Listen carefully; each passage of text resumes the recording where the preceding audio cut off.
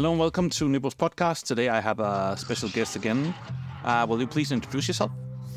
Hello, my name is Johan. I go by the name of Shatter Hands when I make music and DJ and do anything music related. Yeah, which is a lot, which we're gonna try to delve into here. So first of all, the name Shatter Hands. Where does that? How did you come to that name? How did you arrive to having that? Was it the old game? Was it the movie? Was it just the scratching? What was it? So when I started making beats, or even before making beats, I started scratching and buying a lot of records to scratch, and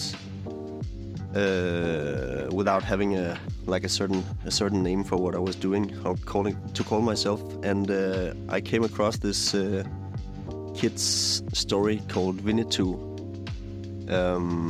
What do you call it? Winnetou. Okay. It's by this German writer called Karl May that he wrote this Cowboys and Indians story, which is actually quite horrible. But the narrator in the story, his name is Old Shatter Hand, and the story was in Danish, so I could sample a lot from it, and also they were saying Old Shatter Hand a lot, and having your name already on a record, so you could scratch in your own name, was really nice. Yeah, that's the way to go. Yeah. And I thought it was dope, and I stuck to it. Yeah, it makes sense. Yeah, it makes really good sense.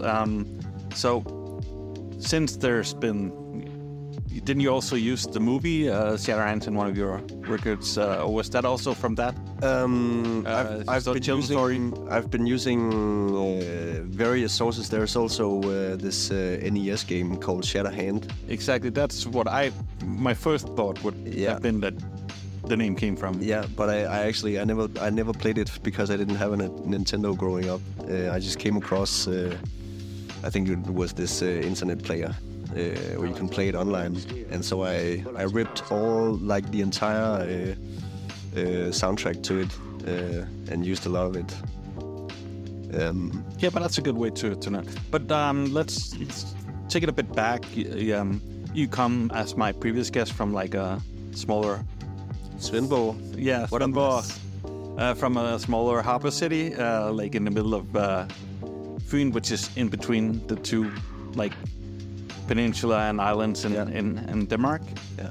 So how was it growing up there, and how did you start using music or playing music early? Was it or was it hip hop first and then music, or not that hip hop? You know what I mean? I went to my parents put me in the Waldorf school. Oh yeah, yes, they're known for you have to play violin at an early age, right? Exactly. And stuff like that. So first of all, my mom, she's a piano teacher, and so pressure from the young age. Yeah. So in Waldorf school, you're playing the recorder, a flute, from first grade, at least in our school. And then in third grade, you have to play the violin. And in fifth grade, you have to choose any symphonic instrument.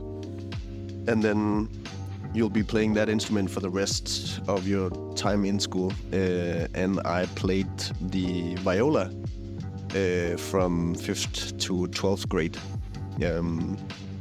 So there was a lot of music going on. I was playing a lot of music. I was playing in I was playing chamber music with my mother and my godfather in various churches, and we were also singing a lot in school every morning, and we had choir and orchestra classes and stuff every Wednesday. So a lot of music, and that's when I in 8th, 9th grade was when I really started to get an idea for sort of developing a taste within music as well. but I wasn't really into making or producing music in school, but everything was sort of centered around music in school. Yeah.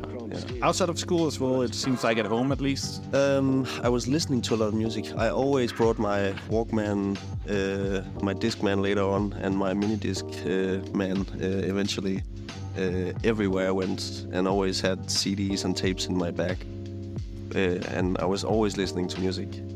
Yeah, I know how it is. I think most people that are into music know what that's like, especially our age, that you just had what you were bringing, so you had to like really also think about what you were bringing along. Plus, I think eventually when there comes a point when you start to identify within a social context,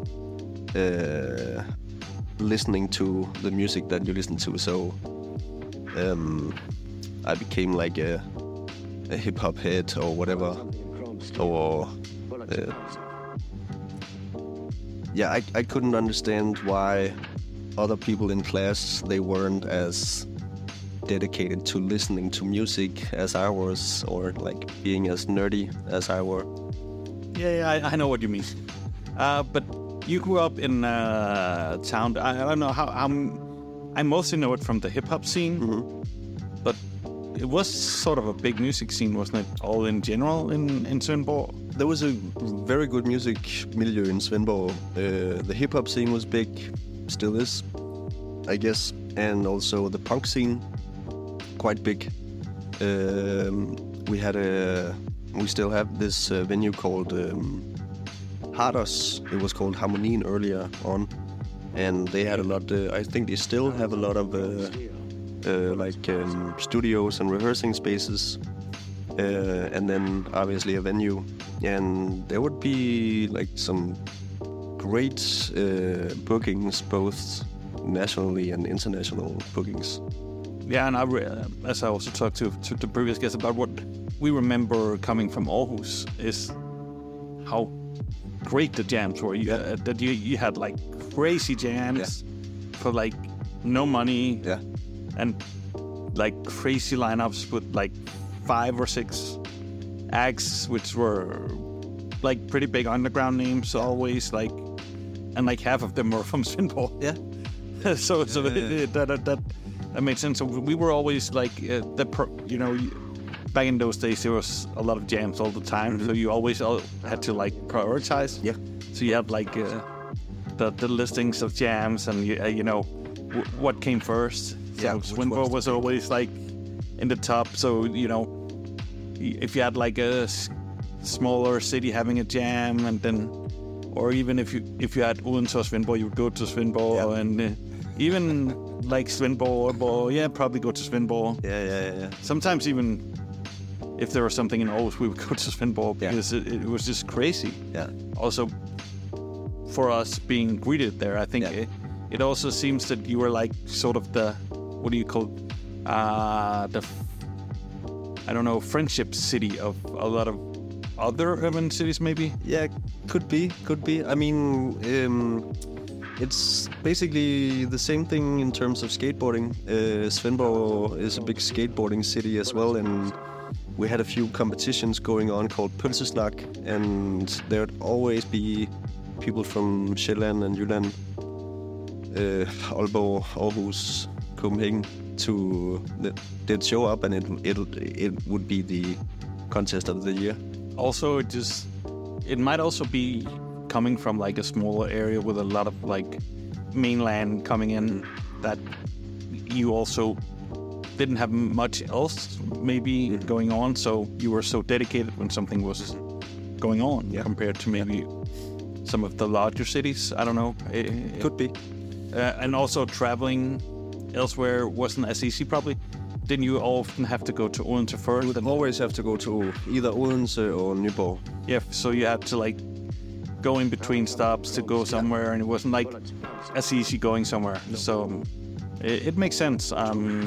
But you were always into music. You were doing that. You were playing viola until the 12th grade. But when did hip hop come into the picture? I guess when I can't remember who introduced me. I think, well, there was this girl in my class, and her older brother.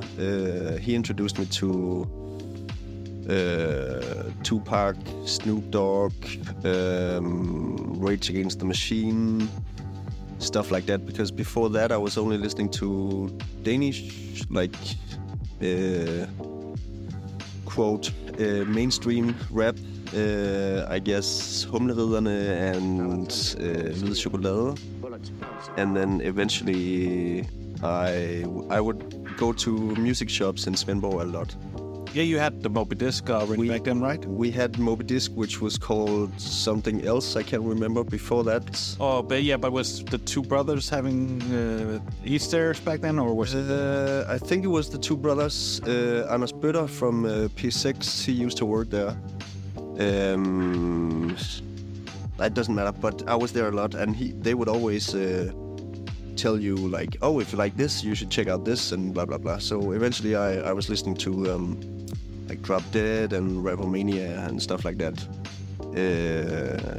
And yeah, I guess. So going into more the Danish underground? Yeah. And then we had this one guy who was renting a room where I was living with my parents, and I think it was his nephew is Lars Krogh. Oh, yeah. Faktaposen. Yeah, the producer. Yeah. Legendary producer who didn't do that much, but his beats were crazy. Yeah, so he gave me the CD single of Hvem. Yeah, which is also one of the most legendary. Yeah, and I was listening to that a lot, so a lot of Faktaposen, a lot of, I guess underground hip-hop through whatever I could find in Svendborg. I would go to the library a lot as well, and just look through the hip-hop selection and just spend hours upon hours listening to CDs at the library. Yeah. So I guess at around 95, 96, I would slowly dive into hip-hop. But also I was listening to a lot of like rock music through people I was skating with. Listening to a lot of the skaters there, like the punk rock. No, that was more the Odense crowd, Odense and Ringe crowd. Svendborg was pretty much hip hop. Yeah, same as Aarhus. Yeah. Because I remember that difference between like also like the skaters from Svendborg, from Esbjerg and like southern Denmark. They were like punk. Yeah. And then we tight pants. We were more like hip hop and jazz and stuff like that. Yeah. And we were like, you know, a lot of them also. It ended up being a lot of them making extremely baggy pants in Aarhus as well. Also, I remember some of the Svendborg guys was also hanging around with I remember a lot of them through mass meeting. Sure. So yeah. But then again, skateboarding had a huge impact music-wise on me from watching skateboard videos. Yeah, they were basically mixtapes. Yeah, basically. And we would just burn CDs and listen to the soundtracks. So I would get introduced to a lot of different music, not just hip-hop, but also like rock and shoegaze and jazz and whatever. The 4-on-1 videos and the Transworld videos. Yeah. Also, it was... some of them were pure hip-hop, but a lot of them were like mixing a lot of different genres, like in a mismatch. Yeah. I spoke to my friend Rasmus from Svendborg, and he sent me recently this link to Mr. Dibbs did the soundtrack. I think it was I can't remember what video it was. Maybe it was Habitat. Yeah, crazy dope. Strictly Breaks. I think he just. I think he didn't. I think he posted some of that in Instagram himself recently. Yeah. But there is that history of which I always found interesting between like the merge of hip hop and skate, like The Streets Are Silent, the new documentary, also going into that and how the East Coast scene, like we started up how Lil Jon used to do the mixtape and all that stuff. So I think there's always been that sort of connection in certain cities in Denmark as well. Like, you know, it's like we could always identify a lot with Svendborg, probably also because we had Sankt Annegade, where it was hip-hop, skate, and basketball. Yeah. And when I came to Svendborg, it was also like we're always playing basketball, and people were always skating, and people were wearing sort of the same clothes, and you know, people knew like Kim Stair and Manuel. Yeah. They even had some skaters coming to Aarhus from there, and you know, so it makes sense that the whole like two cultures unite. Yeah, definitely. But did you skate? Yeah. I was skating a lot. Yeah, a lot. Yeah. That's good. Yeah. So you sort of learned around about hip hop and started listening to the like Danish underground scene in the mid '90s, late '90s. Yeah, and then simultaneously I was getting introduced to. I heard this one track in the radio by Portishead, and I was just like mind blown, and I wanted to learn everything about this new music phenomenon called trip hop. Yeah. So anything that had like hard drums and a female was really slow. Yeah, really slow. I would sort of like go and dig that up, and eventually I got introduced to DJ Shadow's Introducing album, and I was like living off of that album for years and years. That makes sense, because also that is just a way to discover music. Yeah. Crazy. To me, at least, via Shadow, and then finding out that whatever Mowax was presenting or Ninja Tune, so that whole like the UK sort of like acid jazz trip hop scene, I was really into that. And then eventually turntablism. So listening to a lot of Q-Bird, a lot of DJ Crush, Kid Koala, all the Scratch Pickles and Executioner stuff. But that also makes sense because a lot of the Mowax stuff was also based on turntablism. Yeah. Like DJ Shadow is also it's not a typical, you know, reproduced music. It's the way that the DJ would put things together, because it's the way you would mix it if you were doing it with Rick. Yeah. And from listening to this instrumental sample-based hip-hop, I realized that these guys were recontextualizing other people's music, and eventually like finding out that he must have used maybe like 20 different records to make these two tracks or whatever, and then and trying to find all of them. Exactly. Back then, when it became impossible. It became a quest. Yeah, I remember. And then watching the Scratch documentary really got me. Yeah, if you don't know the Scratch documentary, watch it. It's probably the best documentary ever made about one of the best music documentaries ever, but by far the best one about both record collecting and turntablism, and actually also producing, even though there are a lot of other good ones about beat making. Yeah. And I guess I was kind of like I'm an only child, and I lived in Svendborg, even actually way more south than Svendborg, on Tåsinge. And I went to school in Odense, so I didn't have a lot of friends where I was living, and I was kind of like a loner kid. And how old were you at that point? Yeah, from when I was born and until I finished school, basically. Yeah. So all this, listening to this sort of like blue kind of stuff, like Shadow and Portishead and like this shoegaze. The sort of depressing. Yeah, but that's what I like, so I relate. Yeah. That really spoke to me. Yeah. And then eventually, a friend of mine introduced me to Madlib, Doom, Dilla, and he said, "Go check out Stone Throw, whatever these guys are doing." And What year are we talking here? I guess we're talking 2004, 5. Okay, yeah. It's just because it's always interesting when people say they start with Stone Throw and what time they do. Yeah. It's been one of the labels that's been like evolving Definitely. at different stages to different things. So trip hop from like 10th, maybe 9th, 10th grade, all up until about 2004, 5, I guess. Yeah. But also a lot of rock music, like Deftones, Also the System like. of a Down. Okay, also Eagles. like that way. Okay, yeah, okay. Like a lot of different stuff. Yeah. That different people introduced me to. But eventually listening to Madlib's Shades of Blue, and then getting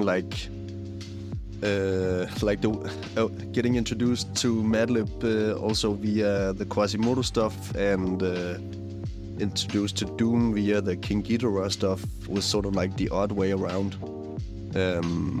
But it was great to me. And when my friend, he was like, "Yo, check out Stone Throw," I did, and that's when they were releasing anything but hip hop. Exactly. Like- that was why I was asking about around 1 year. Yeah, Stone and Throw I because- was like, "What the fuck are you talking about? This isn't. This is definitely not hip hop." It was good music though, but it just wasn't like what he had sort of. Yeah, it wasn't your expectations. No, not at all. Yeah, but that makes sense because it's always that thing with that. Because something isn't hip hop doesn't mean it's not good music. It's just that it's something else. So it's more of a genre discussion, but also that your inspirations, seem to have come from, both hip hop and trip hop, and the things that they seem to inspire coming from that. Yeah, And then you learned other music through the samples. yeah, exactly. So I never grew up on like Pete Rock or Premiere or like classic hip hop. That came way later when I started sort of like backtracking history and learning about the giants. Yeah, but you mentioned that the Shades of Blue album was one of the things that really caught your attention. Yeah. And really, were you into jazz before that? Had you studied jazz, or was it like you heard that and then you were like discovering a whole new thing? So I never studied jazz, but up until recently. But my mom and my dad had a lot of jazz records, and they would go to a lot of jazz concerts, and they would bring me. And I love jazz. Which type of jazz was that mostly? Was it free jazz? Was it more like the swing jazz or? So my dad's jazz was like anything sort of like Oscar Peterson, Ben Webster kind of stuff from the late 50s, and my mother's stuff was more like the fusion. 70s stuff or? Yeah, like maybe like even like with a hint of prog rock and psychedelic stuff, but some Boogie Yamas, Iron Office type stuff, Mahavishnu Orchestra. Yeah, okay, yeah, so yeah, Vanilla the Fudge. the spacey stuff. Yeah, also Pink Floyd and Yeah, well, we were also at some point really inspired by the fusion and psychedelic jazz, so it makes sense. yeah, Even the psychedelic rock and psychedelic jazz and psychedelic funk had like the merge. yeah, definitely. So that makes sense. So you sort of had that in your upbringing. Yeah. But then when you heard the Shades of Blue, was that like, oh, this is now being used in a totally different way, or what was the feeling that you had about it? It sounded very familiar, and I guess, yeah. Madlib stuff to me was a lot similar to all the trip hop stuff. I mean, yeah. Yeah, makes sense. And all the Madlib stuff I was listening to was all his instrumental stuff anyway. It was only later on that I realized that he had made a lot of beats for a lot of different rappers as well. Yeah, like a lot of it also way before it. Yeah, exactly. Yeah. It's always interesting with that type of stuff because you also seem to have come into it at around the time when, you know, instrumental hip-hop was starting to take off. Because you had an era of classic hip-hop where a lot of stuff was also put out as instrumental, but it was always the beat that they were rapping over mostly. Yeah. It was just the instrumental version, so it didn't have any other progression, and it was always open for the rap. Yeah. It came with the 12-inch. But also, but they were also released like KDF or Premiere or wherever, like these 10 beats on like some bootleg 12-inch or something. But it was more that all the beats were mostly just still the ones that were made for rappers. Yeah.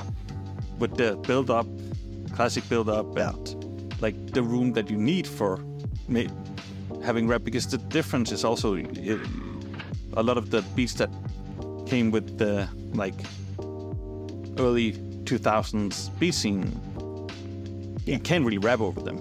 True. It would be confusing. Also, sonically, it doesn't have the there's necessary room. Exactly, there's no room for it. Yeah, which is also interesting with hip hop, because what I always loved about hip hop is that there was the room in the beats when it was like with rap. But it's also it's a completely different thing when you have it put together. But it also is more reminiscent of a lot of the music that they actually were sampling too, which was a lot of instrumental hip hop, and a lot of what they were sampling, even when it was from people who were singing, was like the longer instrumental part. Yeah. Or removing the whack part, or with the singer, and then true. So it's sort of like doing a 360. Yeah. Back to like the roots in some way. Yeah, definitely. So, at what point did you start producing then, or like thinking about doing music yourself? I think it was about 2005, 2006 maybe, when I acquired a turntable and a mixer and started just scratching a lot. I didn't have a computer, I didn't have a laptop or anything, but then eventually I got my mom's old iMac. The old one with the big orange one. Yeah, I remember that one. And that one had a mini jack input, and then I got a version of Logic Express, and because I would go to my friend's studio in Odense, my friend Seth, he would hang out at this studio where Temu Bakut. Yeah. He would lounge a lot, called TSA Studios. Yeah, he's to people who don't know, a really amazing funk singer, producer, the best top voicer. He does modern funk in a way that few people do. So I would come to this studio, and I would bring records that I knew had sample-worthy material, and I would sit down and look over the shoulder of my friend Seth, and he would sort of like try and chop samples the way I wanted him to chop them, and I would get really frustrated with him not realizing what I was talking about, and me being not able to express myself in English or in these terms that were needed, like all the technical terms. And eventually I was just like, fuck it, just give me the program, I'll do it myself. Yeah, so you had to bring the samples, learn that they didn't know what you wanted to do, and then you had to learn yourself. Yeah, and this was in, I think, about 2007. I was up and running. So using Logic Express and like plugging your turntable into the old iMac. Yeah, without knowing how to maneuver Logic or anything. And in the beginning, it was just a lot of cut and paste. and then calling my friend and asking him, hey, how do you how do you do this and how do you do that and how do you copy a track or how do you bounce, whatever. So a lot of pulling my hair. Yeah, also Logic isn't actually always that logical. It's just the most like oxymoronic name ever. Yeah. But about 2007. This was when I think Fafalion, he moved back to Svendborg from, was it Aarhus or Copenhagen he was living in? I can't remember. He was in Aarhus a lot with hanging out with both Herr Morgan guys, our crew like Dean, and also like there was a whole Svendborg crew living in Aarhus that we used to hang out a lot with, like in that crib with Mighty One and Klaus and those guys. Yeah. So I actually don't know if I think it was about that. If he was living there, or if he was just being there a lot. But he helped me out a lot with like technical stuff, as well as DJ Morten and my friend René. They were also making beats, and they helped me out a lot as well. So shout out to these guys. René, what did he go by? His producer name is IR Beats, I think, or maybe just IR. Yeah. But yeah, nice. So you had some people like showing you the ropes. Yeah. I mean, also at that point, Fafalion was like actually pretty accomplished in Danish hip hop. Definitely. And it was like extremely technical. Both him and his brother, Boogie, as well. Yeah, definitely. So I learned a lot from these guys in terms of just maneuvering a DAW and also just like the technical terms and using plugins. Yeah, and at that point, as you talked about, you also started like buying records and had a turntable and a mixer and was scratching a lot. Did you keep on doing that as well, or was it like more focused on producing at that point? No, I was scratching a lot, and I was making a lot of like wannabe turntablism kind of music, like Kid Koala or Q-Bird or Crazy and Clever, or like all these like scratch mixtapes where I would scratch every element within the track, like scratching the hi-hat or the kick or whatever. So scratching was quite essential within a lot of my music. Actually, up until a point, I think in 2010, when I went to this boarding school to basically learn music production. Yeah.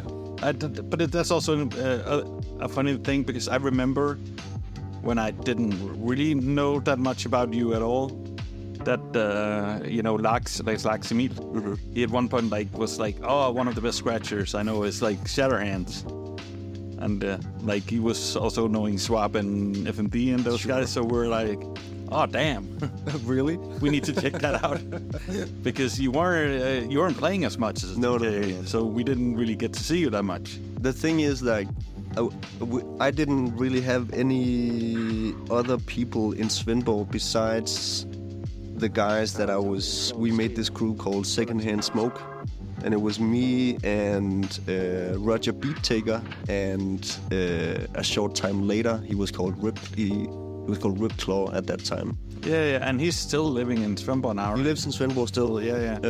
But I remember he also did the stuff with Chris Yo and exactly. So we were scratching a lot, also with Fafalion, but we didn't really have any other. So we didn't have any. But that's also probably at that time the other DJs had moved from Svendborg, right? Yeah. So Miraculous and Mighty One and all those guys. Yeah. Because even like Jay Spliff was also DJ scratching, so it was like you were actually known for the DJs as well. Yeah, true. In Svendborg. True. But they had all moved away more or less at that point. So we didn't really have anybody telling us like, these are the tricks, this is how you should practice, this trick is called this and that, and this is how you do it. it was just learning by listening, basically. And then eventually checking out like YouTube videos and maybe going to Copenhagen, somebody showing us what a chirp was or like a boomerang scratch or whatever. And then coming back and then revolutionizing like me and Jonathan and David. Being the bedroom DJs that were like stuck. Plus, I only had one turntable, so you couldn't do the mix. We didn't do any like juggles or anything other than that. It was just pure scratching. Yeah, but we're gonna come back to that a bit later because it seems that you don't do it as much anymore. But I think the more interesting thing from here is like you were focused on bit of record digging. You were focused on finding samples, scratching, and producing. You started doing in Logic, but from there until your first release, there's still a lot of years. Yeah. So you're saying you were doing that until around 2010, and then you went to boarding school, to like study music production, or. So there's this boarding school, højskole, in Vejle called Engelsholm, where I enrolled for one semester. And that was strictly electronic music production. And that's when I really learned how to actually use a digital audio workstation and use plugins, compression, EQing, and learning the whole basics sonically. Exactly. And I loved it so much that I did another semester. So I was at the school for a year and just immersed myself in music production and learning as much as possible. So you knew from that point on that was what you wanted to focus on? Yeah, basically. And at the same time, I was fresh out from my education in Svendborg, which is a shipwright, ship's carpenter.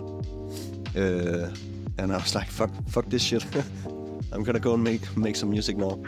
Yeah, but how do you manage to do that? Because now you learned some stuff, but being able to do that in a way that you can focus on that and not have to do that much else that takes away from it.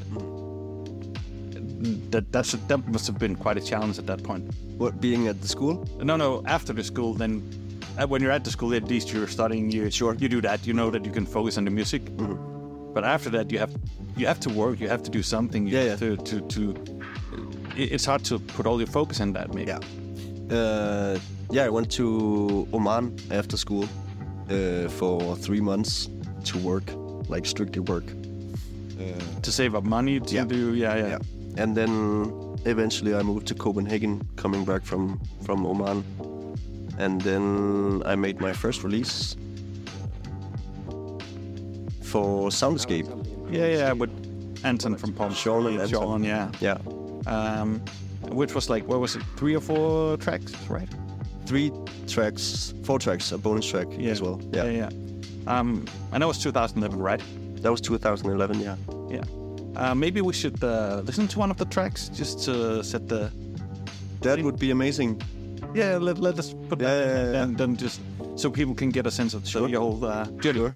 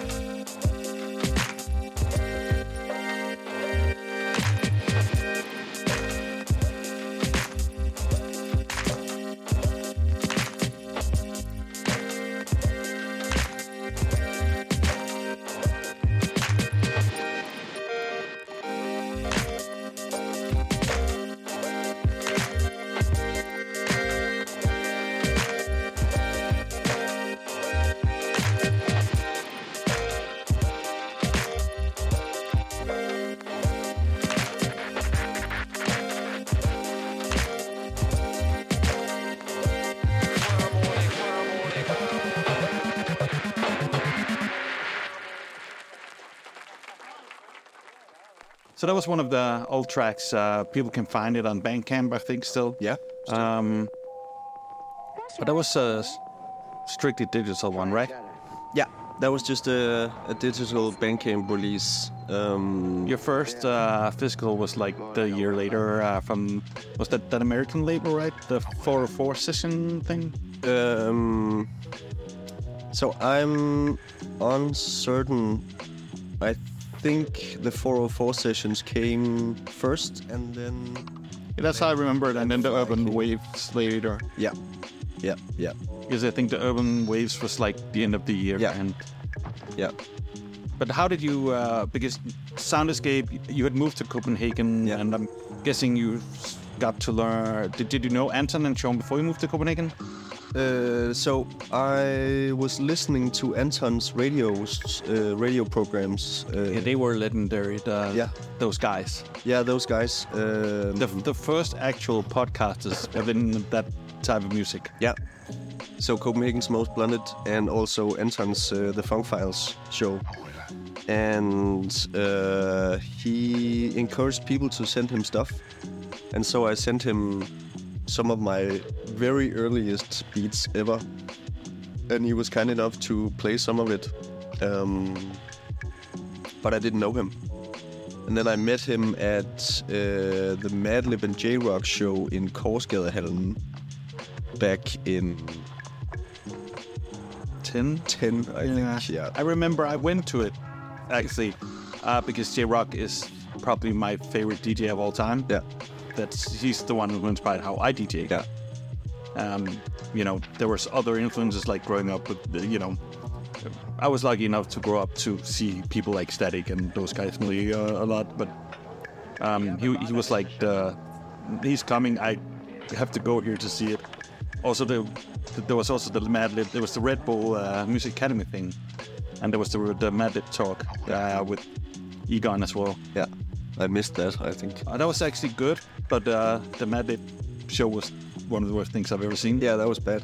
That was really bad. The speaker blew and they turned the light on. And I probably left before that because I just saw him go on, and then you had J-Rock do the craziest mix, more or less I've ever seen. Yeah. Like, so creative and blending so many different stuff and genres in a way that more or less only he was able to do. And then you have Madlib going on to just play his own stuff and being mad that it didn't sound the way that it does in his studio because he had actually just himself turned the EQ some weird way and also pitched it himself because he was probably too high to do, and then I just left. And that was like that's the don't see idols play live type of stuff. So I didn't really know Anton, and I knew about Sean. I had seen him at various jams in Svendborg. Yeah, because he would be toasting. Hosting and also judging some of the freestyle battles and also being with Napion. Exactly. So I clearly remembered Sean, and then eventually Sean would do some radio shows with Anton, and they ended up making Soundscape, and we ended up presenting a Soundscape showcase at this festival at the boarding school, and that's when everything sort of clicked. Sean and Anton, they came with Napion, Revolmer, Victor, and I think it was V-Buck, the first Soundscape release. And after that, after moving to Copenhagen, they became good friends of mine. And also you, I don't know how many people you knew in Copenhagen before you moved. Did you know that many people here? Just friends of mine from Fyn that had already moved to Copenhagen. I didn't really know any people living over here. So I wasn't familiar with the music scene or like the movers and shakers or people. So that must have been pretty fantastic having someone to sort of plug you into that environment. Definitely. And from listening to Anton's and Sean's show, I was sort of familiar with the names on the scene. like the other people doing stuff, beats like Elog, Uffe, Victor, the veteran Cosmic Rocker boys, and yeah, strictly named that Anton and Sean, they were introducing whatever listeners they had to. Yeah, yeah, I can understand. And now we're already talking also like way beyond hip hop, a lot of like more electronic genres. Definitely. I mean, but we're talking this scene, if I may call it that, like the beat scene or whatever, LA type beats. But also there was obviously a lot of European producers and beat makers that were instrumental in the type LA beat scene kind of stuff. Yeah, and also Anton and Sean and those guys were booking some of them. Exactly. So come and play. So yeah, they were instrumental in making it happen in Copenhagen and facilitating a platform and a scene for all us up-and-coming producers, warming up for all these people from the States and across Europe. Yeah, I guess also just meeting them and getting to know them was also instrumental in developing your sound. I've said it before, and I'm gonna say it again. I can't thank Anton and Sean enough for not just helping me and putting me on the map, but also like a lot of the other people making this kind of music, and they still do. Yeah, so thank you, Sean and Anton. Yeah, with both their booking and Anton now having Palm Spree, the record store, or having had that for like 10 years now. Yeah. But you moved to Copenhagen. You started actually also playing live and figuring out how did you play live, because you bought a 404 at like end of 2011, but didn't start using it, I remember, until like 2012, right? I bought the SP and then I brought it to Oman. Yeah, but you didn't really get to use it there, did you? No, not at all. I was just strictly working, but it was good fun. And so the 404 sessions, the release, actually came about when I wanted to really learn how to use the machine. I just started making beats and wanted to make a beat a day in order to fully learn it. And then, but yeah, that was about 2011. Still making music in Logic, and then using the SP to play all the beats from. Also, you can do it live and like have effects or as live as it can be. Like yeah, I know, pressing buttons. But from watching all these, especially the LA people using the SP when they were playing like DiBiase, John Wayne, Same I Am. So that's how you even discovered the SP that was doing that? That was from listening to these guys, and also from watching like various performances. I think this was about when Boiler Room sort of came up as well. And so they had a lot of sessions with Mind Design, Same I Am, DiBiase. Yeah, and also Red Bull Music Academy had a lot of sessions, both like live set. They had like 3 things. They had the podcast stuff with the interviews. They had like live sessions, and then they had the like you play some music and talk about it. Yeah. And so I bought the SP the day that Soundscape were presenting this talk with Ras G in collaboration with the CDR. And I went to see that, and Ras G was talking about the machine, and me having it in my backpack and him talking about it, I realized that this was the perfect machine for me. And I've been using it ever since. Yeah, just about to say you never look back. No. But how hard was it learning to use that? Because it was probably quite the shift from using Logic. So I wasn't really producing a lot of stuff on the SP. I've never actually really produced a lot of stuff. I've been using it to make sketches and sort of like get things going, but it was difficult in the beginning and very frustrating, and I've ruined a lot of shows with me pushing the wrong button and making all the music stop in the middle of shows. Funny enough, I've seen that happen a lot because the buttons are small, they look the same, and so there's not much light often on the stage. No. And the most important button is the remain button, and that button is surrounded with 5 or 6 other buttons that you definitely do not push.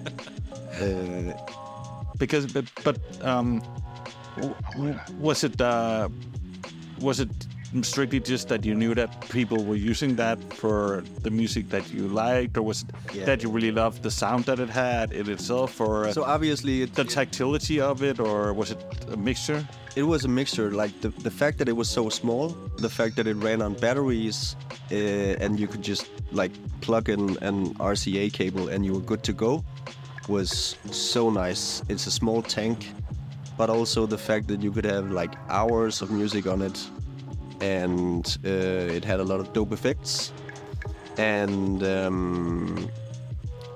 the fact that I saw a lot of people that I was listening to and looking up to using it, that played a big part. And then realizing that a lot of the stuff I was listening to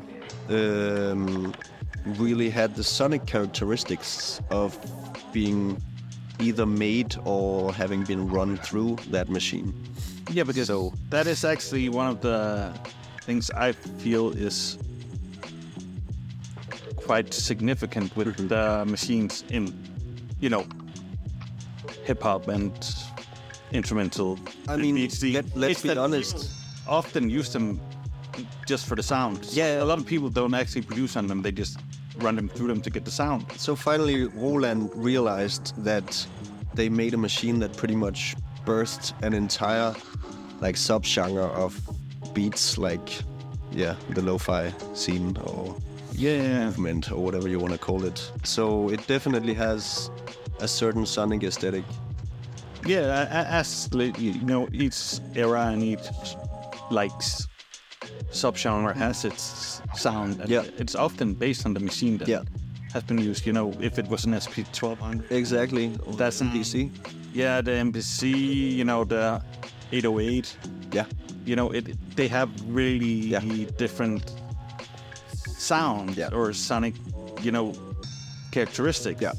And you can actually get them by just running what you've done through it. Yeah. At some point, in some instances, I know people that just put the drums through the MPC and then just back into Logic, or run the sample through it, or just put it people would do with tape to get the tape effect. They would just put it through the MPC afterwards. And I've even seen a lot of the German producers use both the 404 and the MPC live to just add that special sauce. Yeah, but also just to have one thing that's also easier to control live with the MPC to do stuff through. Yeah. So it makes sense.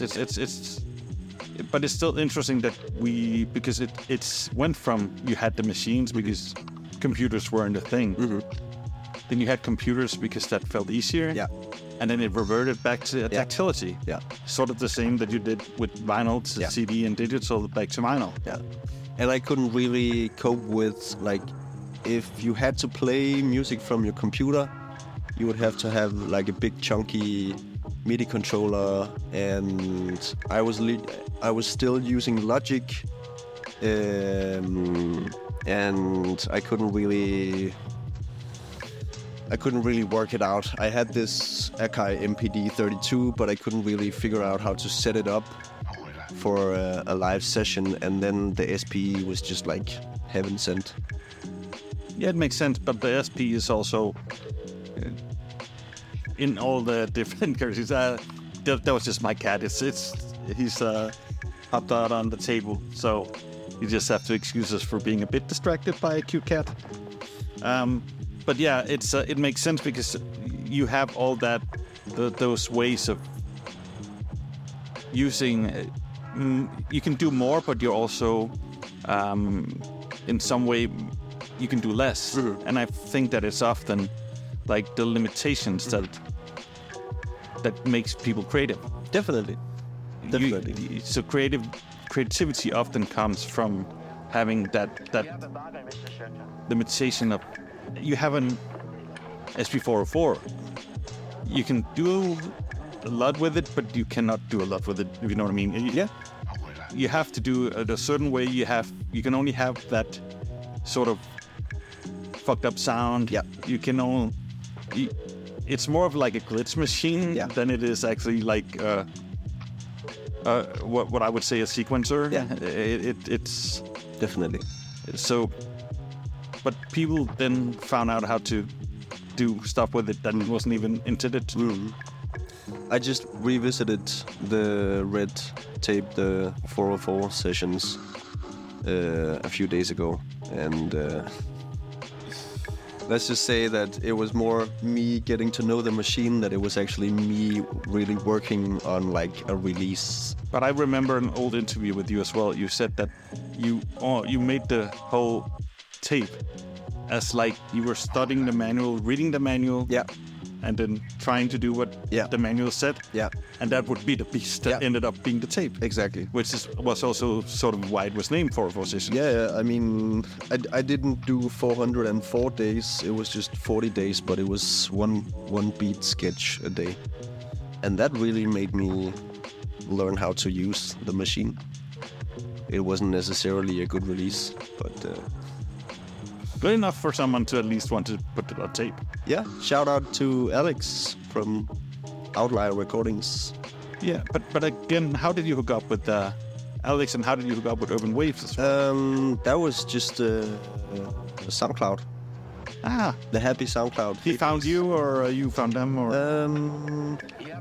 SoundCloud was really interactive back in those days. Yeah, it was sort of the social media in itself. Yeah. At that time, also when, especially beatmakers. Yeah, everybody was commenting and everybody was liking and everybody was sort of like really interacting with each other's stuff. And it was such a good community. And I can't remember when or how, but sort of like just got to speaking with Alex. I think he was also releasing, or at least, he made some compilations with other Danish producers on it as well. Zach Christ being one of them. And then Urban Waves was sort of slowly starting out, releasing some SoundCloud prolific producers as well, and then they did a compilation and they invited me to do one track, and after that they asked me if I wanted to do an EP. Yeah, and that was the third EP, right? The third release. Yeah, it was Landfly. Yeah, and that was also on tape, right? Yeah. But how did it feel like? You hadn't actually been doing the stuff on the SP-404 for that long, and you were relatively new, but you were already being released by two like international labels, and you were starting to appear on different compilations, and it was very surreal. But I was, I think this idea of making this like post-instrumental hip-hop, or whatever you want to call these type beats, with a lot of like, what do they call them, future beats, a lot of synthy stuff, a lot of bass stuff, but still like 80, 90 BPM. I was really inspired by that, and that's pretty much just all I did. And SoundCloud played a big role. It was the first website I opened when I got up, and the last one I closed when I went to bed, before I went to bed. So just keeping up with the feed constantly. Yes, and then you so Urban Waves you kept on working with, and but it also comes to something that is also interesting with your story, is that it's it's not only just Danish Copenhagen things. It's also that. Isn't it? At what point did you move to Berlin to study? So I went to Berlin in 2014. Yeah. To study.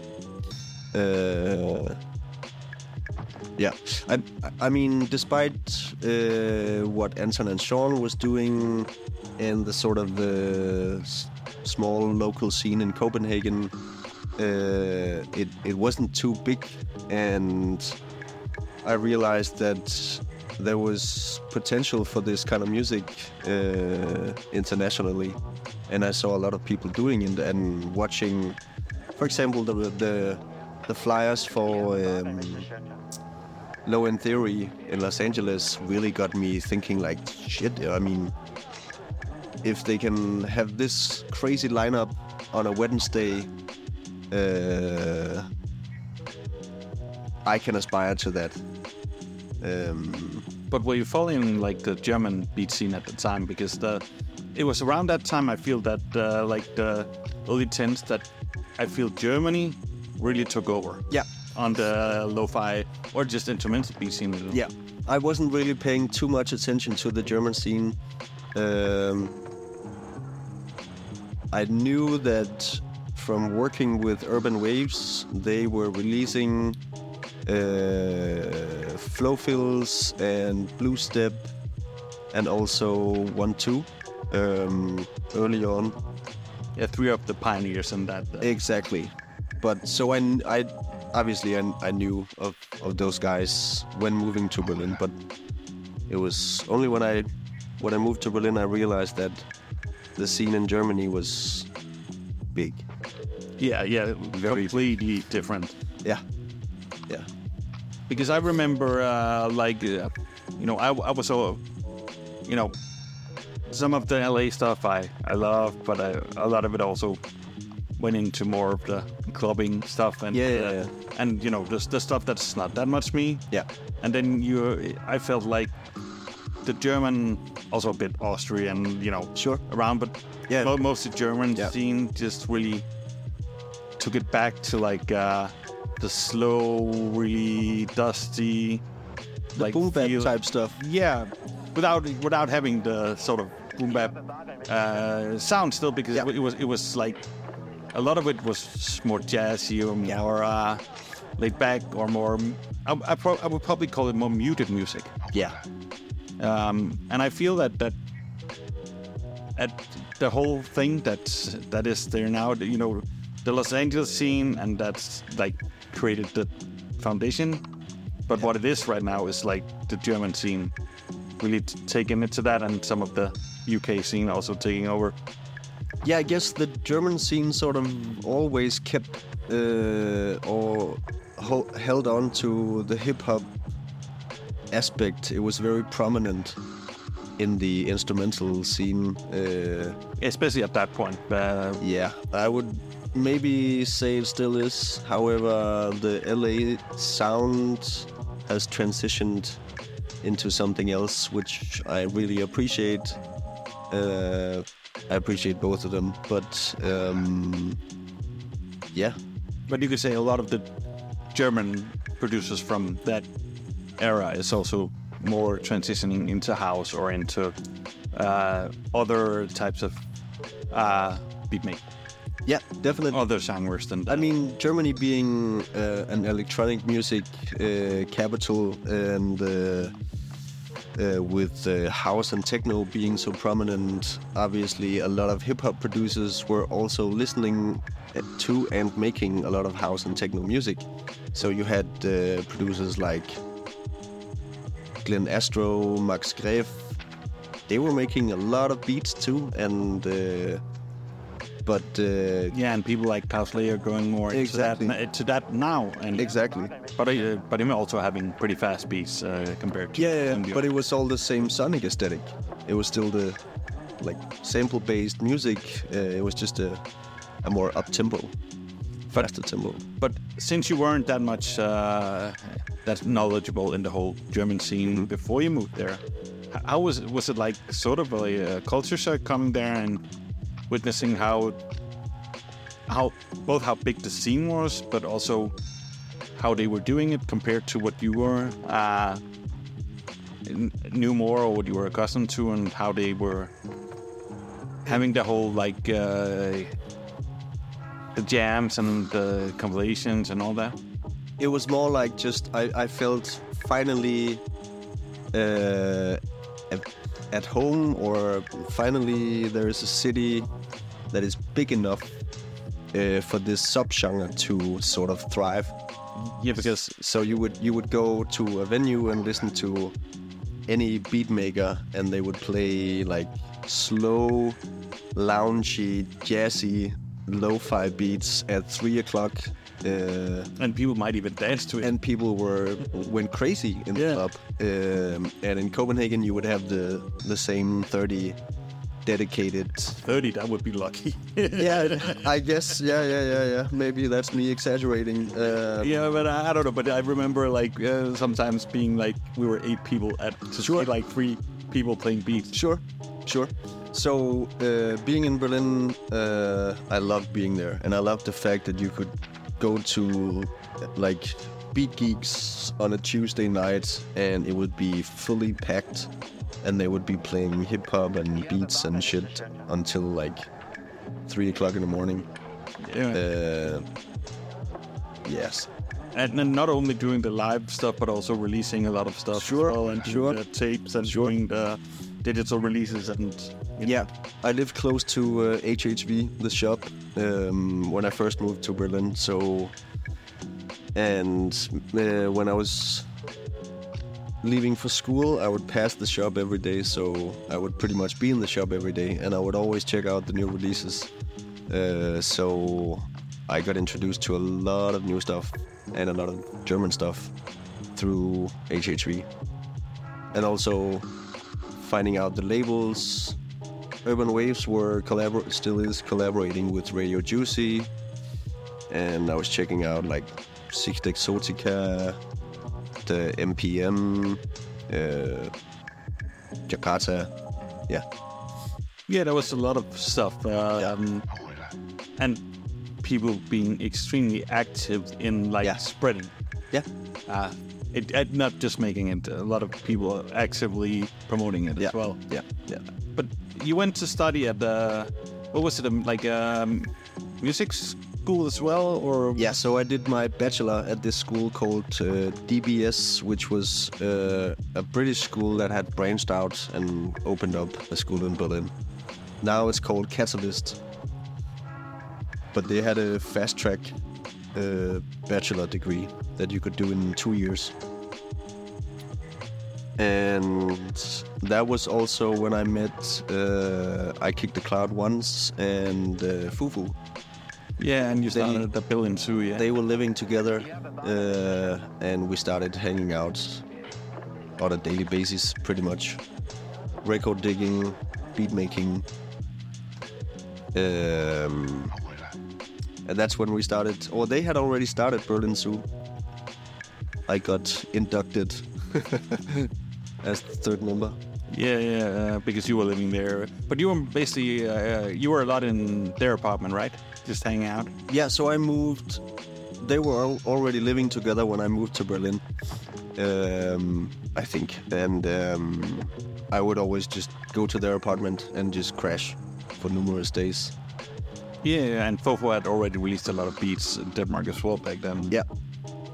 And the same thing with Ikako, just uploading a lot of stuff to SoundCloud. But I had already, prior to that, at the boarding school, I made a small label called Greased Up Records. Yeah, with like, you were like 3 people and 4 people, right? We were 4 people, yeah.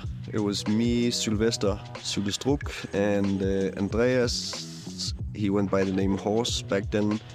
And then Nils, he went by the name Coast. And then later on, Peter Dramstrup, he joined. I actually love the logo.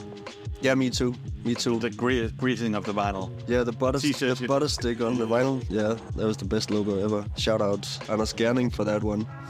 I remember the t-shirts. Yeah. Screen print. Yeah. But we released I Kick the Cloud Once Yeah, and you also released Young Padawan. Yeah, that was the first single. Now the cat is mad. But yeah, it's yeah, I remember that. But I also remember that you never released anything with you, right? No. We made some compilations with a bunch of different peeps, and I had a few tracks on there. But no, we wanted to release other people. And so we had released I Kicked the Cloud once. So I knew of him. I hadn't met him 1 or 2 times before.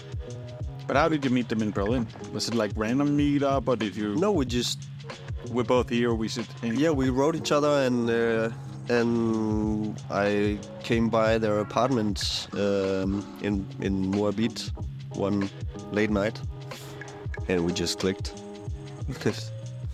Also, it must have been nice having someone, you're in a foreign country, having someone Definitely. that's Danish there. It was just having like... It was a lifesaver.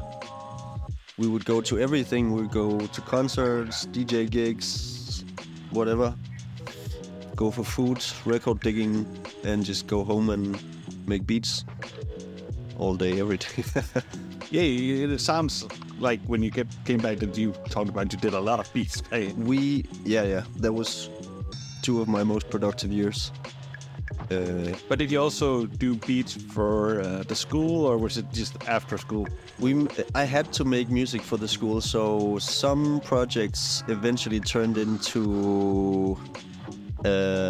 some beats turned into the Block and Tackle release, 2019 release.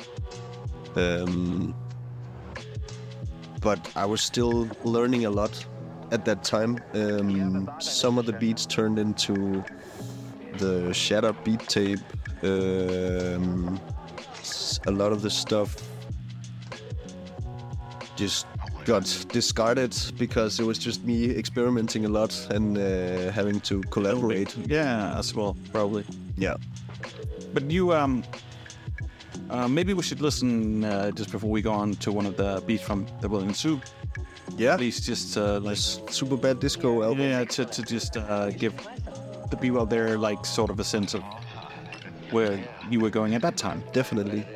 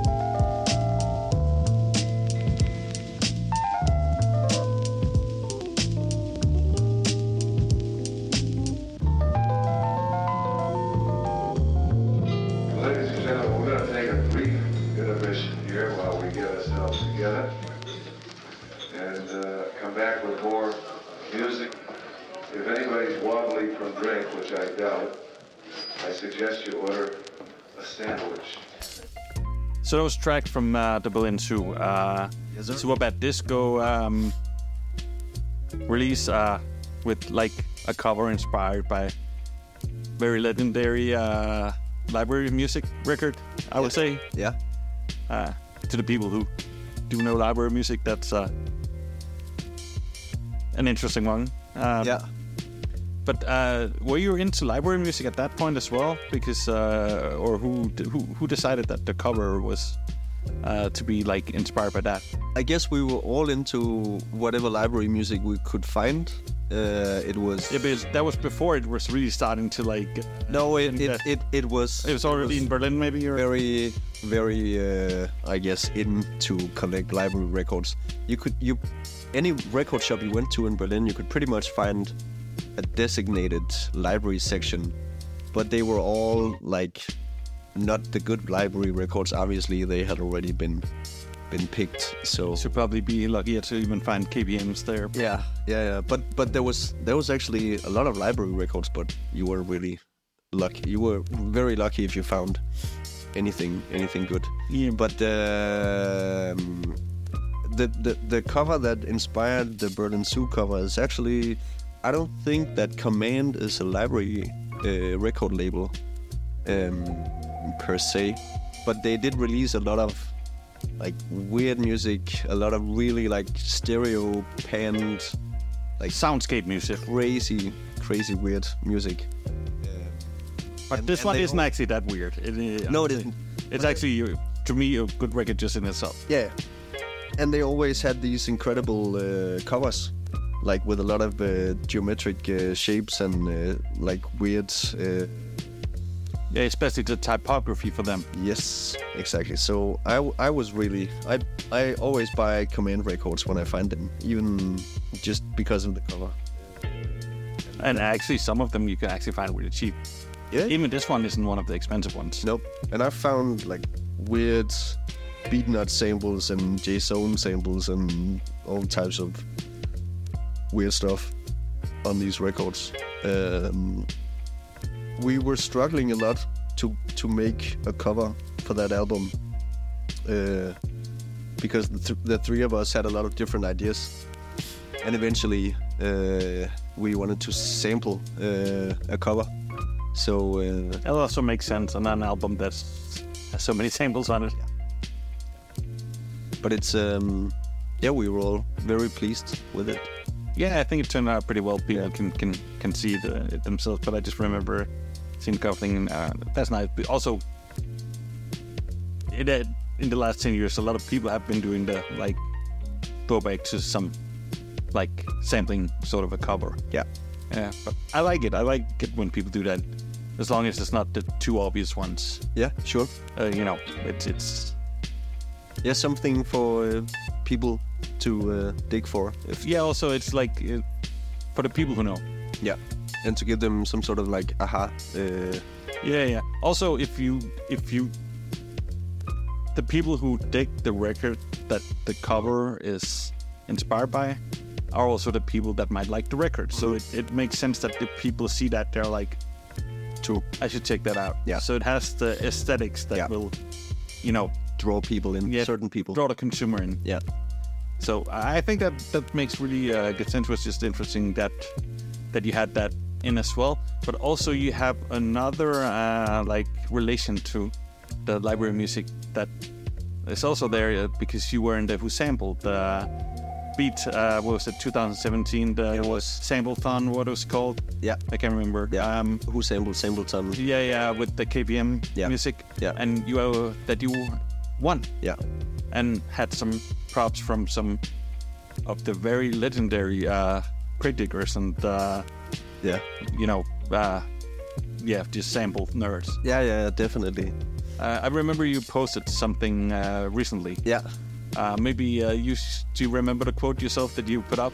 It was something like really. Yeah. He said, why don't you just say what you didn't sample or something? So the backstory. Who Sampled put up this post saying submit 2 or 3 pieces of music, and then if you get picked, you get to be one of the 20 participants for Who Sampled Samplethon 2017 in London. And so I submitted and I got picked, and then I went to London, and then I showed up at the studio, the Point Blank Studios where it was held, and everybody got a USB with 8 gigabytes of KPM material. And then you had 6 hours to make an entirely like a new beat from whatever you wanted to sample. And obviously there was a lot of well-known samples. Yeah, of course, the KBM has so many. Yeah. And they even had a folder with, I think the folder was named previously sampled. And I just thought to myself, well, I'm definitely not gonna use that. I'm definitely gonna try and use as many different samples as possible, just if it's just for minor details, like percussion or bass or whatever. And at that time I was really into like this maximalist, like just cramming as many elements into the music as possible. And so I think I ended up sampling maybe like 20 different tracks. And that's why when we had to present our tracks to the judges, we had to also say which tracks we had sampled. Yeah, disclose. Exactly.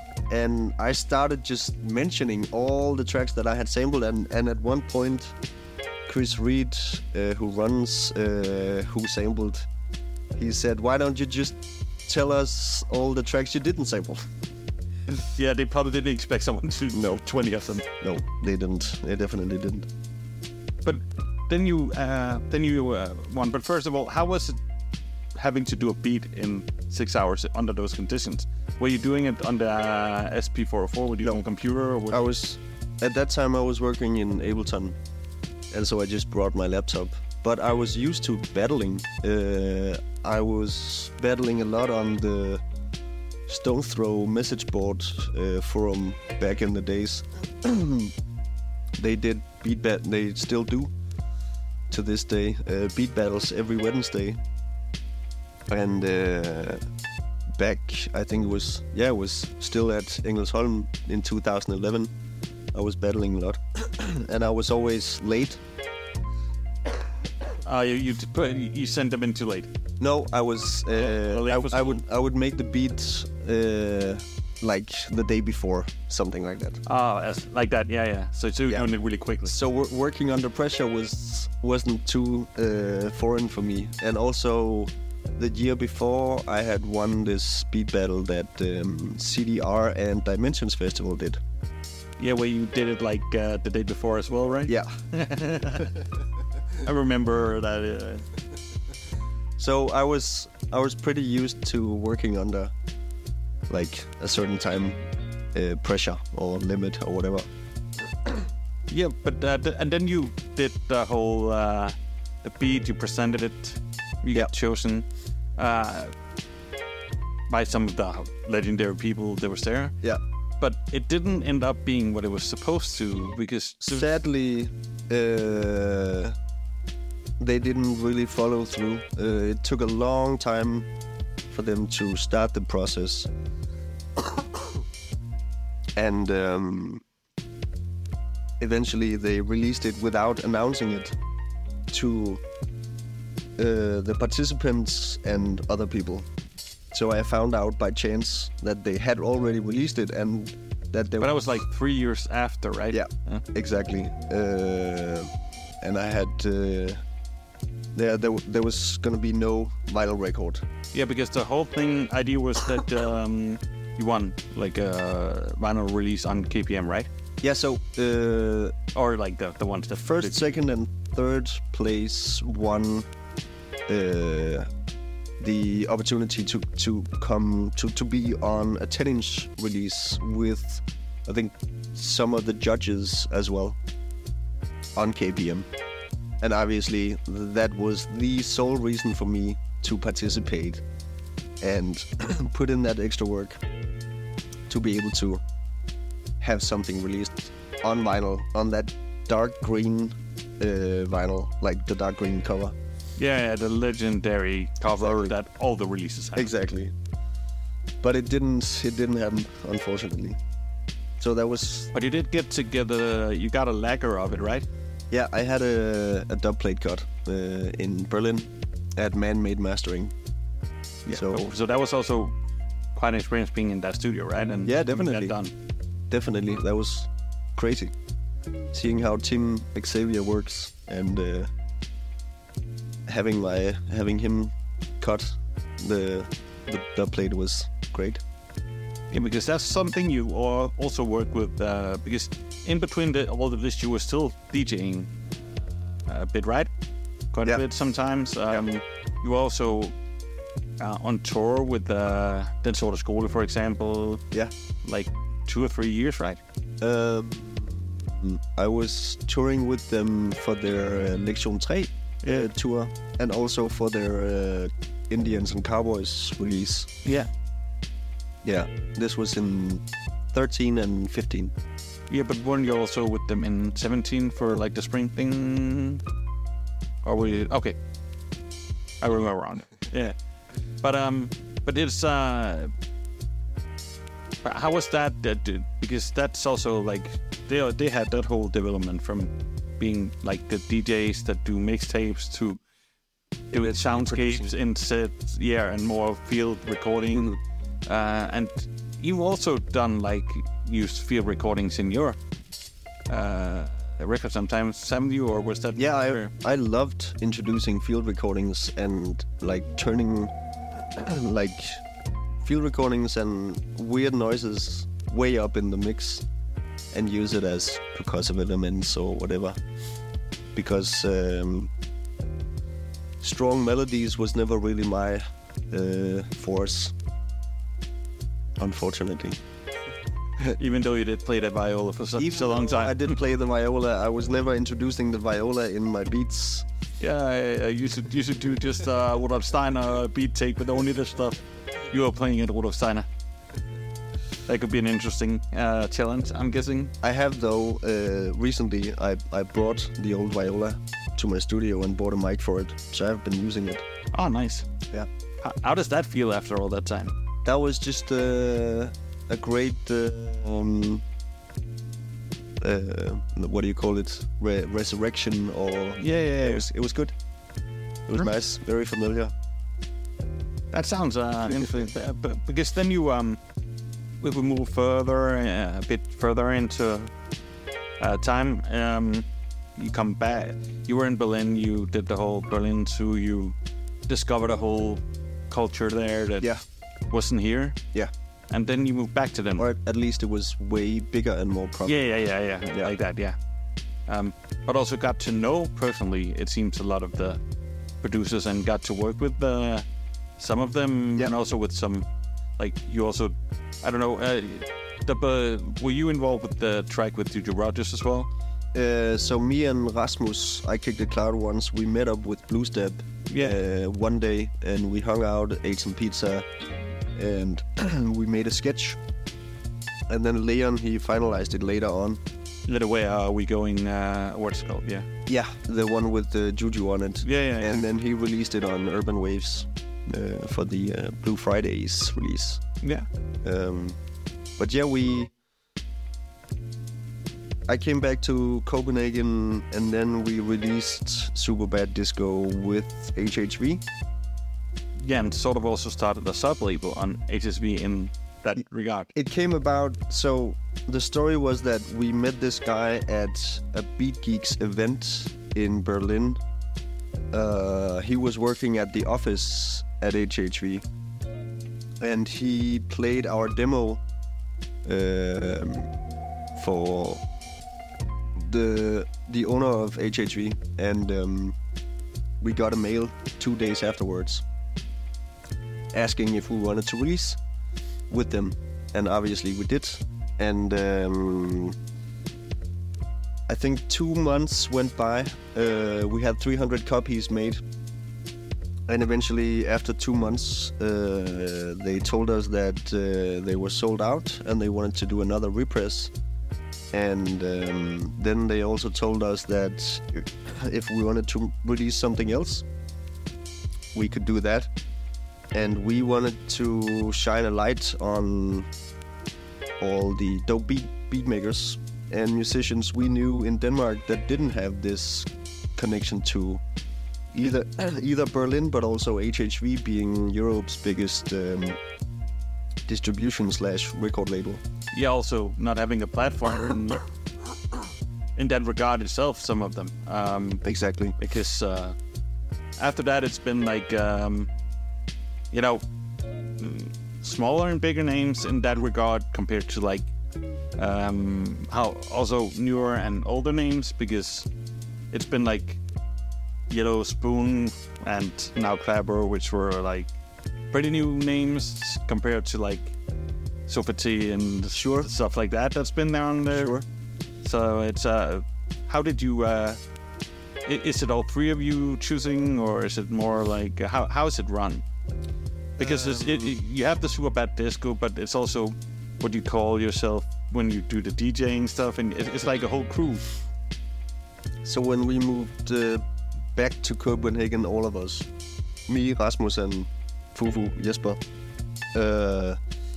it quickly became a lot of like-minded people DJing, making beats, and we ended up making the Super Bad Disco DJ crew as well.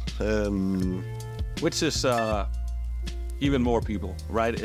I don't know who's officially in it. Is it like... I think we're about 12 more or less affiliated people. Some people... Also, all of them haven't been in the country all the time. Like, Lord Acton has been, Sure, he lived in Amsterdam. And then came back. Yeah. But label-wise, we would just either listen to people whose music we were digging and then asking them, or they would come along. Sean, once again, has played a big role in I'm guessing that's our releases. Sean presented us to Athletic Progression. As might have been the best Danish live band ever. Could very well be. As well as Yellow Spoon and Clabber. So thank you once again, Sean. And all three very dope. Jazz Athletic Progression is actually the most interesting one, because they had just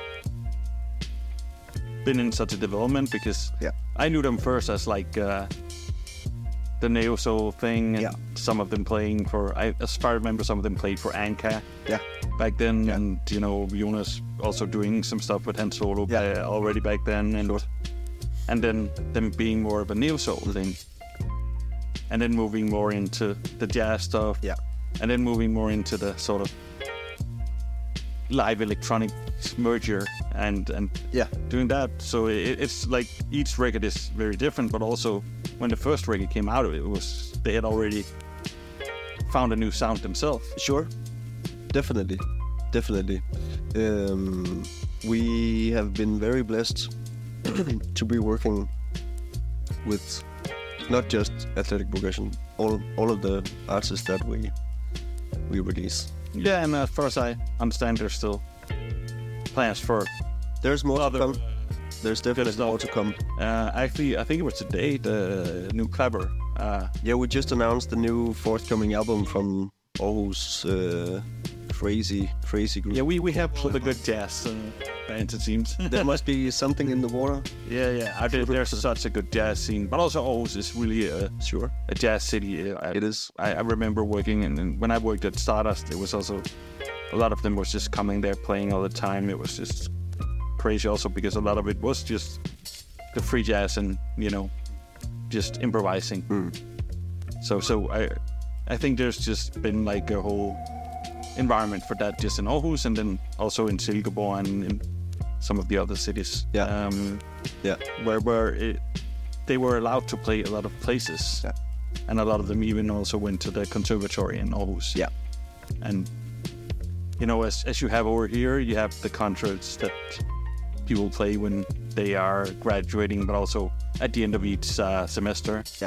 But in Aarhus, in Copenhagen, they're played at the school, are located different places, because in Aarhus is in the center of the city, and the concerts are at like the music hall Yeah. in Aarhus. So some of them actually can get sort of well known for just the concerts that they do at the end of the semester, at least locally. Yeah. And also some interesting projects have been there, like Sincere that Hans Solo did a record with. Yeah. That Progression did the whole, which I was annoyed wasn't released as a record actually, because I saw the whole thing live. It was crazy dope. They did the live concert at Dead Progression with an American rapper called Sincere, which was crazy. So I was hoping for that release, but unfortunately, that never didn't happen. No, and unfortunately now there will probably never be more. But it's interesting, but the whole thing. But also that it seems that you have really focused on the beat making and the jazz. So we wanted to release beats because we, as beat makers, wanted to obviously present whatever we were listening to as well, but also we were slowly getting into jazz from England, London, Australia, Germany as well, and also all the beat makers from US that sort of slowly turned into musicians as well. Let's say Mind Design, Kiefer, DJ Harrison.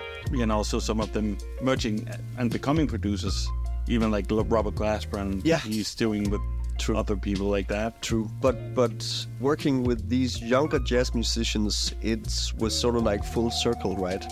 So me, Jesper, and Rasmus were listening to a lot of beat makers that sampled and were inspired by like 60s, 70s jazz musicians.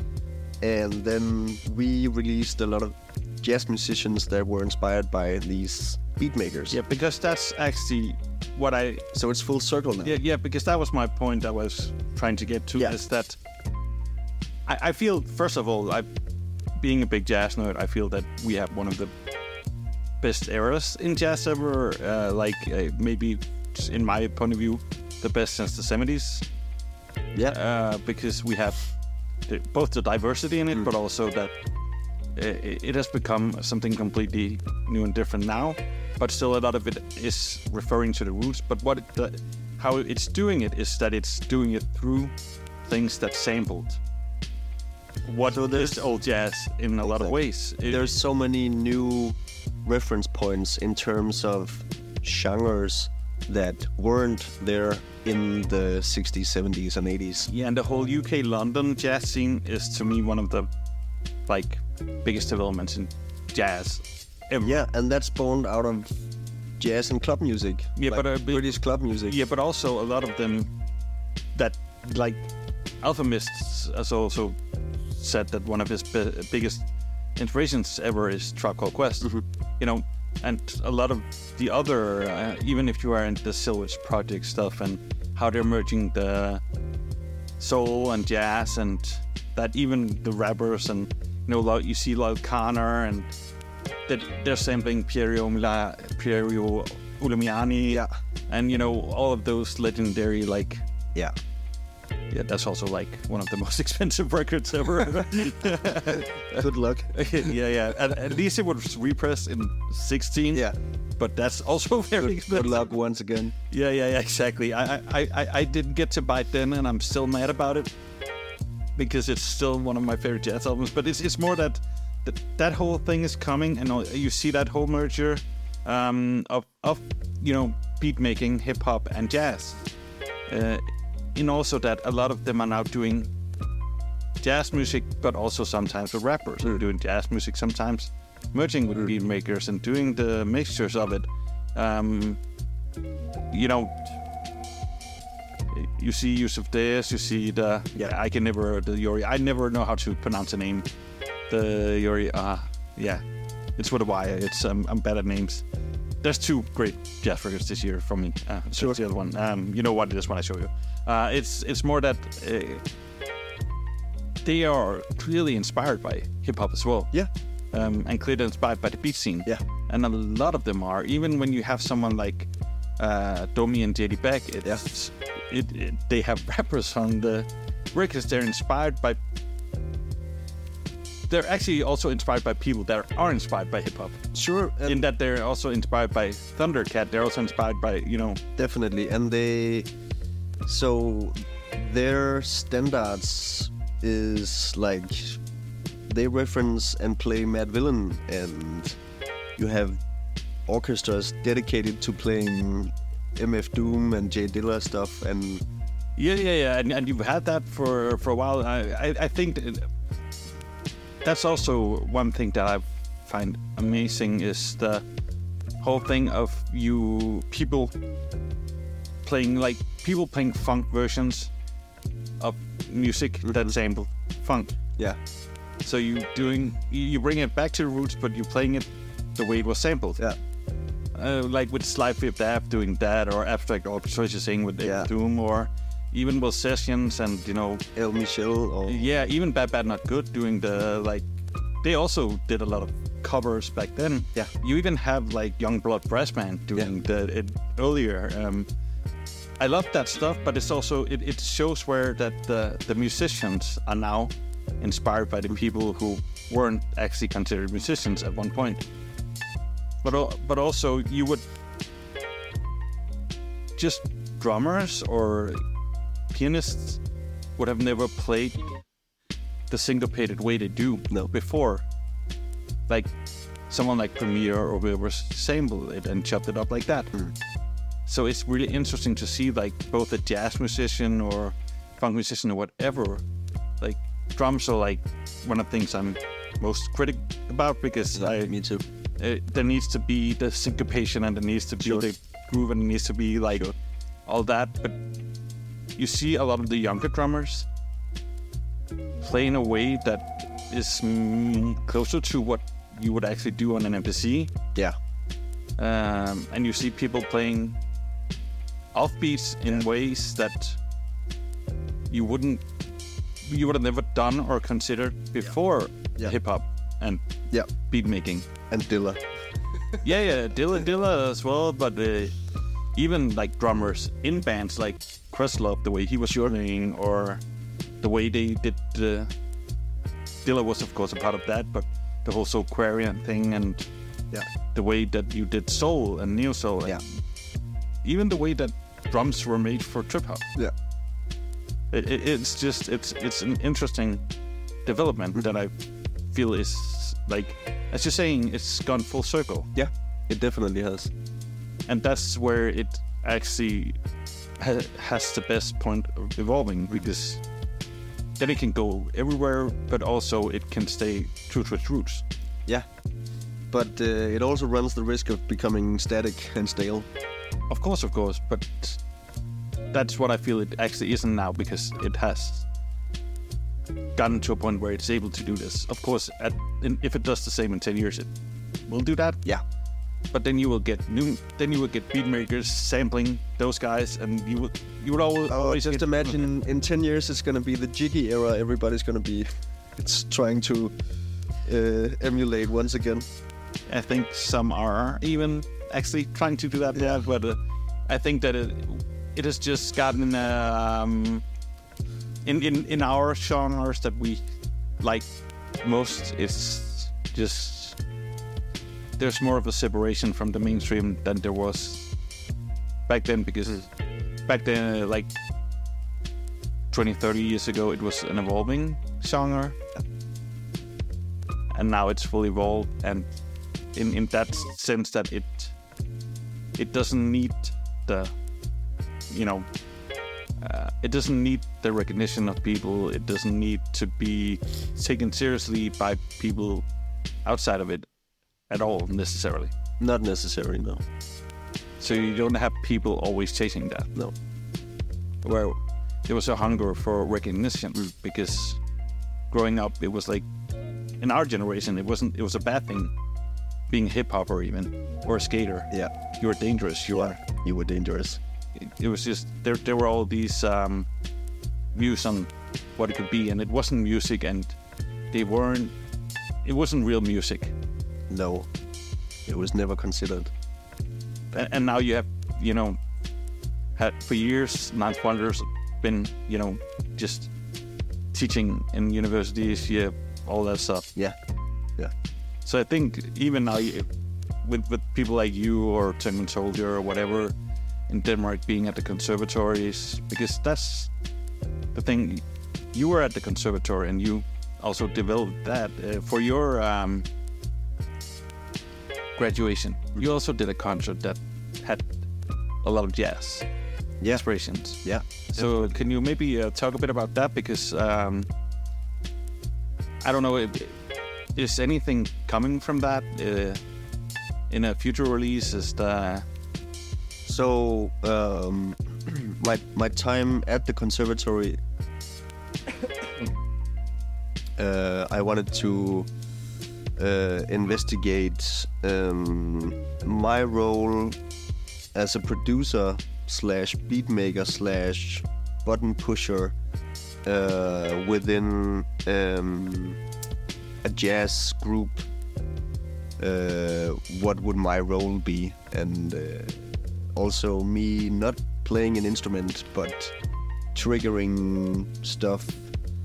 Yeah, how do you fit in? Yeah. Put in effects on whatever. What would be my role? Me producing all the music, but having a drummer, a bass player, a synth player, a flautist. What's my role? And so obviously I had to make a lot of music, and I had to find musicians that wanted to work with me and also play with me. And I worked with a lot of different people throughout the 2 years and made almost an hour and a half worth of new music that is just sitting on my external hard drive as of now. But I have a new album that I'm working on, which is slated to be spring next year on a German label called Uvo Records. Yeah, but you have one coming out before that, right? On Urban Waves, or is that? I released... or was it just a single? I released a footwork project on Uvo Records late last year with a friend of mine, Animec. So I've already been working with these guys, so I'm keen to work with them again, and it's gonna be like a fully, I guess, as jazz as you get, as I get. So I work with a lot of different musicians, and what I would do was I would go to their studio and bring a tiny sketch, like a melodic loop or whatever, and I would record them just riffing and jamming for half an hour or whatever.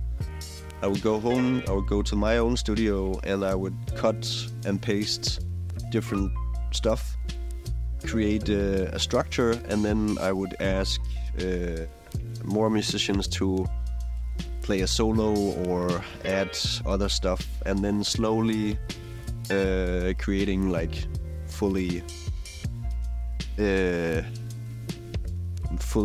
produced jazz music, I guess. And that's close to what was at the concert, or? So we played a lot of that at the concert. Me, Rasmus, and Christopher from Yellow Spoon. My fellow student Flavia on flute, and bass player Albert from below. Yeah. And that was such a blessing to be able to play with these people and then just jump in a pool of jazz music where I couldn't really reach the bottom, but just trying out stuff, and this is just the beginning. I've never made so much music within such short time frame with so many people, so this is really interesting to me, and also maybe in a new way that you haven't really thought about making it? Definitely. I've always just made music with myself and had vocal features, except for when we were making, let's say, Bird and Sue stuff. So having people play instruments always gives me the opportunity to work with their contributions, sort of like as a sample bank. But also to shape it more in the way you want it. Yeah. To create it, to maybe be more creative in the foundation of what will become the finalized product. Definitely. But the fact that the conservatory gave me this platform and framework and the opportunity to just dive in and work on having to work on a lot of new music. So the Footwork project was the first music I did at the conservatory, and then to those who don't know, can you explain what foot music exactly is? Footwork / I don't even know what it is exactly. Is a music genre stemming from Chicago, which sort of has a certain set of aesthetic rules, tempo-wise as well. So everything is pretty much in 160 BPM. You would hear a lot of chopped up repeated vocal snippets, and a very sort of like syncopated kick drum pattern. And it's a start of music and a dance, and those two things are really intertwined. It's almost like, and it's a kind of like a battle type music as well. So people would battle each other. It's like a versus thing. Sort of like beat battles. Yeah. And dance break battles. Yeah. Okay. So they would play it at dance battle. Exactly. Yeah. Exactly. And honestly, I was very late to the party, but I really liked the sort of minimal aesthetic, very electronic and very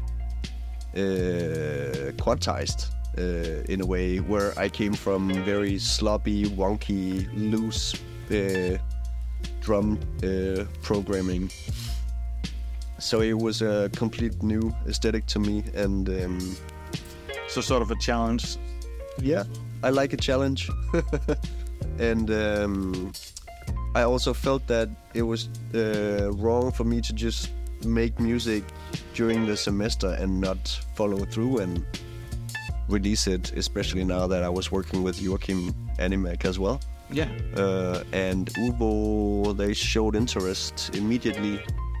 And then all the stuff that I did, sort of like besides all the homework, the assignments that I did, that was the stuff I released on Urban Waves for the Alive on Arrival release. Yeah.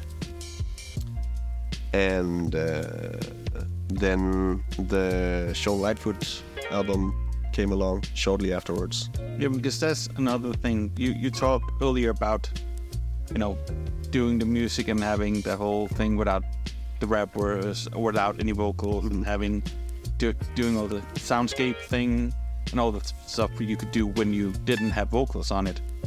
And now later on, you've done or finally released the full projects with like Felix DeLuca and Sean, even though I know some of them have been worked on for a while, but how was the trend? Was it sort of a hard transition, having to do beats for rappers more, or having to make room for the vocal in the sonically, also rhythmically? Sure. No, not really. The collaboration with Sean was as natural as it could be, and it pretty much came about during Corona times.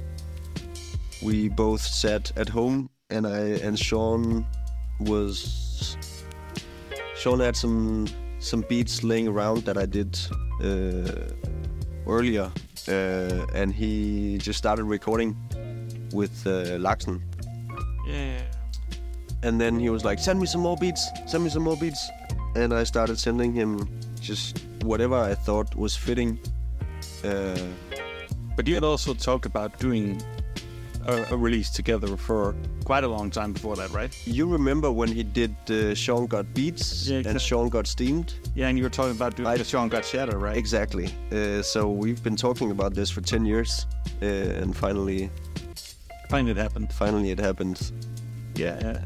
Now in Danish instead of English. Yeah. but I think that's a good thing. Yeah. I also think it's very well worked out really well to work it. Yeah.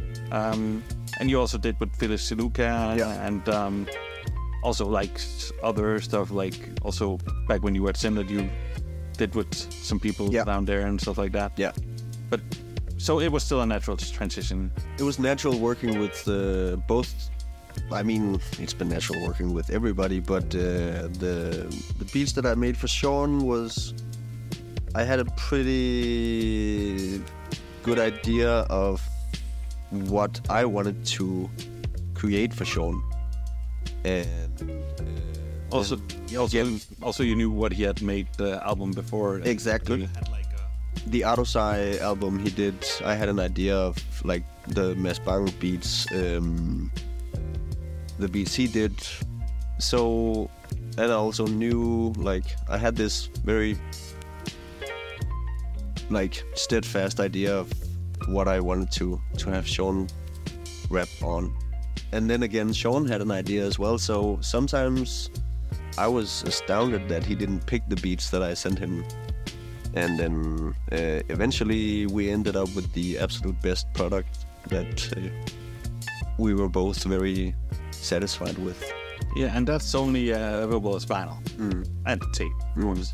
So yeah, you will have to go dig if you want to hear the record. Yeah, or you would have to go to records and buy it. Yeah, I don't know if the tape is still available, but I know the vinyl still is. I think he has a few tapes left. Yeah. And also just I think we came through a lot of your whole career, also what you were doing, and how big a huge a part music has been of your life, and how it has shaped you in a lot of ways. From here on out, you said you had the jazz record that was coming out. Do you have other releases planned that you can disclose? Nope. I'm strictly working on finalizing all the stuff that I did at the conservatory. So there's enough material for at least 2 more albums. So that's what I'm gonna be working on for the next. Do like Onra, do like a threesome. Yeah. Like I might go ahead and do a trilogy. Yeah. But next up is whatever kind of jazz you want to call it. What comes out of it? You don't even know yet, it seems.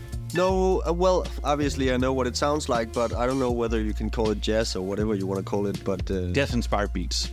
Yeah, maybe. Or yeah, I guess. Or just jazz beats that same with jazz. Yeah.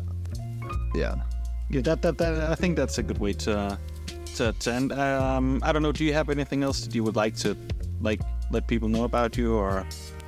Well,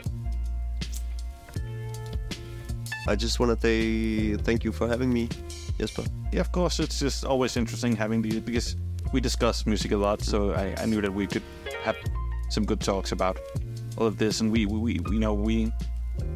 also differ in a lot of views. So it's always always interesting. But it was nice hearing your story, and I hope that all your listeners out there had the same feeling. So thank you for coming. Thank you. And I think we'll just play one last track from Shatter Hands. So yes, it comes here.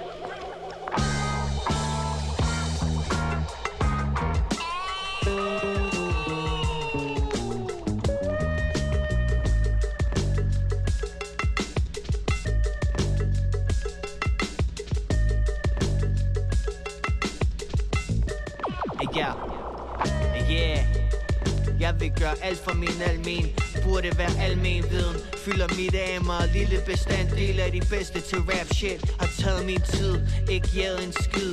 Du kan se det på mit ansigt, jeg elsker mit sted. Sidder på kantsten, tykker tandstik, mens festen bliver ved. Helt chill, ærlig levering, bliver ikke nemt eksalteret. Holder den low key, på trods af at jeg er kendt i kvarteret. Folk vinker, folk smiler, de ved hvem jeg er. God stil, personificeret er der nogen der siger. Og en del der indikerer, nogen vil have mere end jeg har at give. Og det er tit mere end bare energi, så jeg er nødt til at sige stop. Hvordan skulle jeg ellers få tid til alle de bars jeg sætter fri? Skud til Jens Horning, er ude efter mere end de dåselatter. Det er shit for evigt, som må det taler. Holder det real som en ostehandler. Ude efter få min skaller, som nogen få vil kalde det. Hold kæft når de voksne taler, har aldrig kunne sætte mig ind i. Har fået nogle af de største slag i min voksen alder, men jeg går som sædvanlig også i ringen uden boksehandsker. Shatter Hands, hvad? Lightfoot, what's up? Woo! Yeah! Yeah, baby!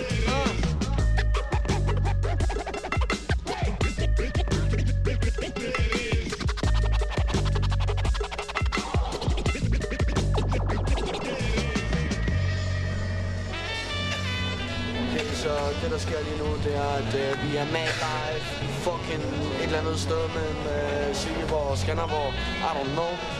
Men vi er live, greased up, sammen med Skip, represent, what up? Du ved.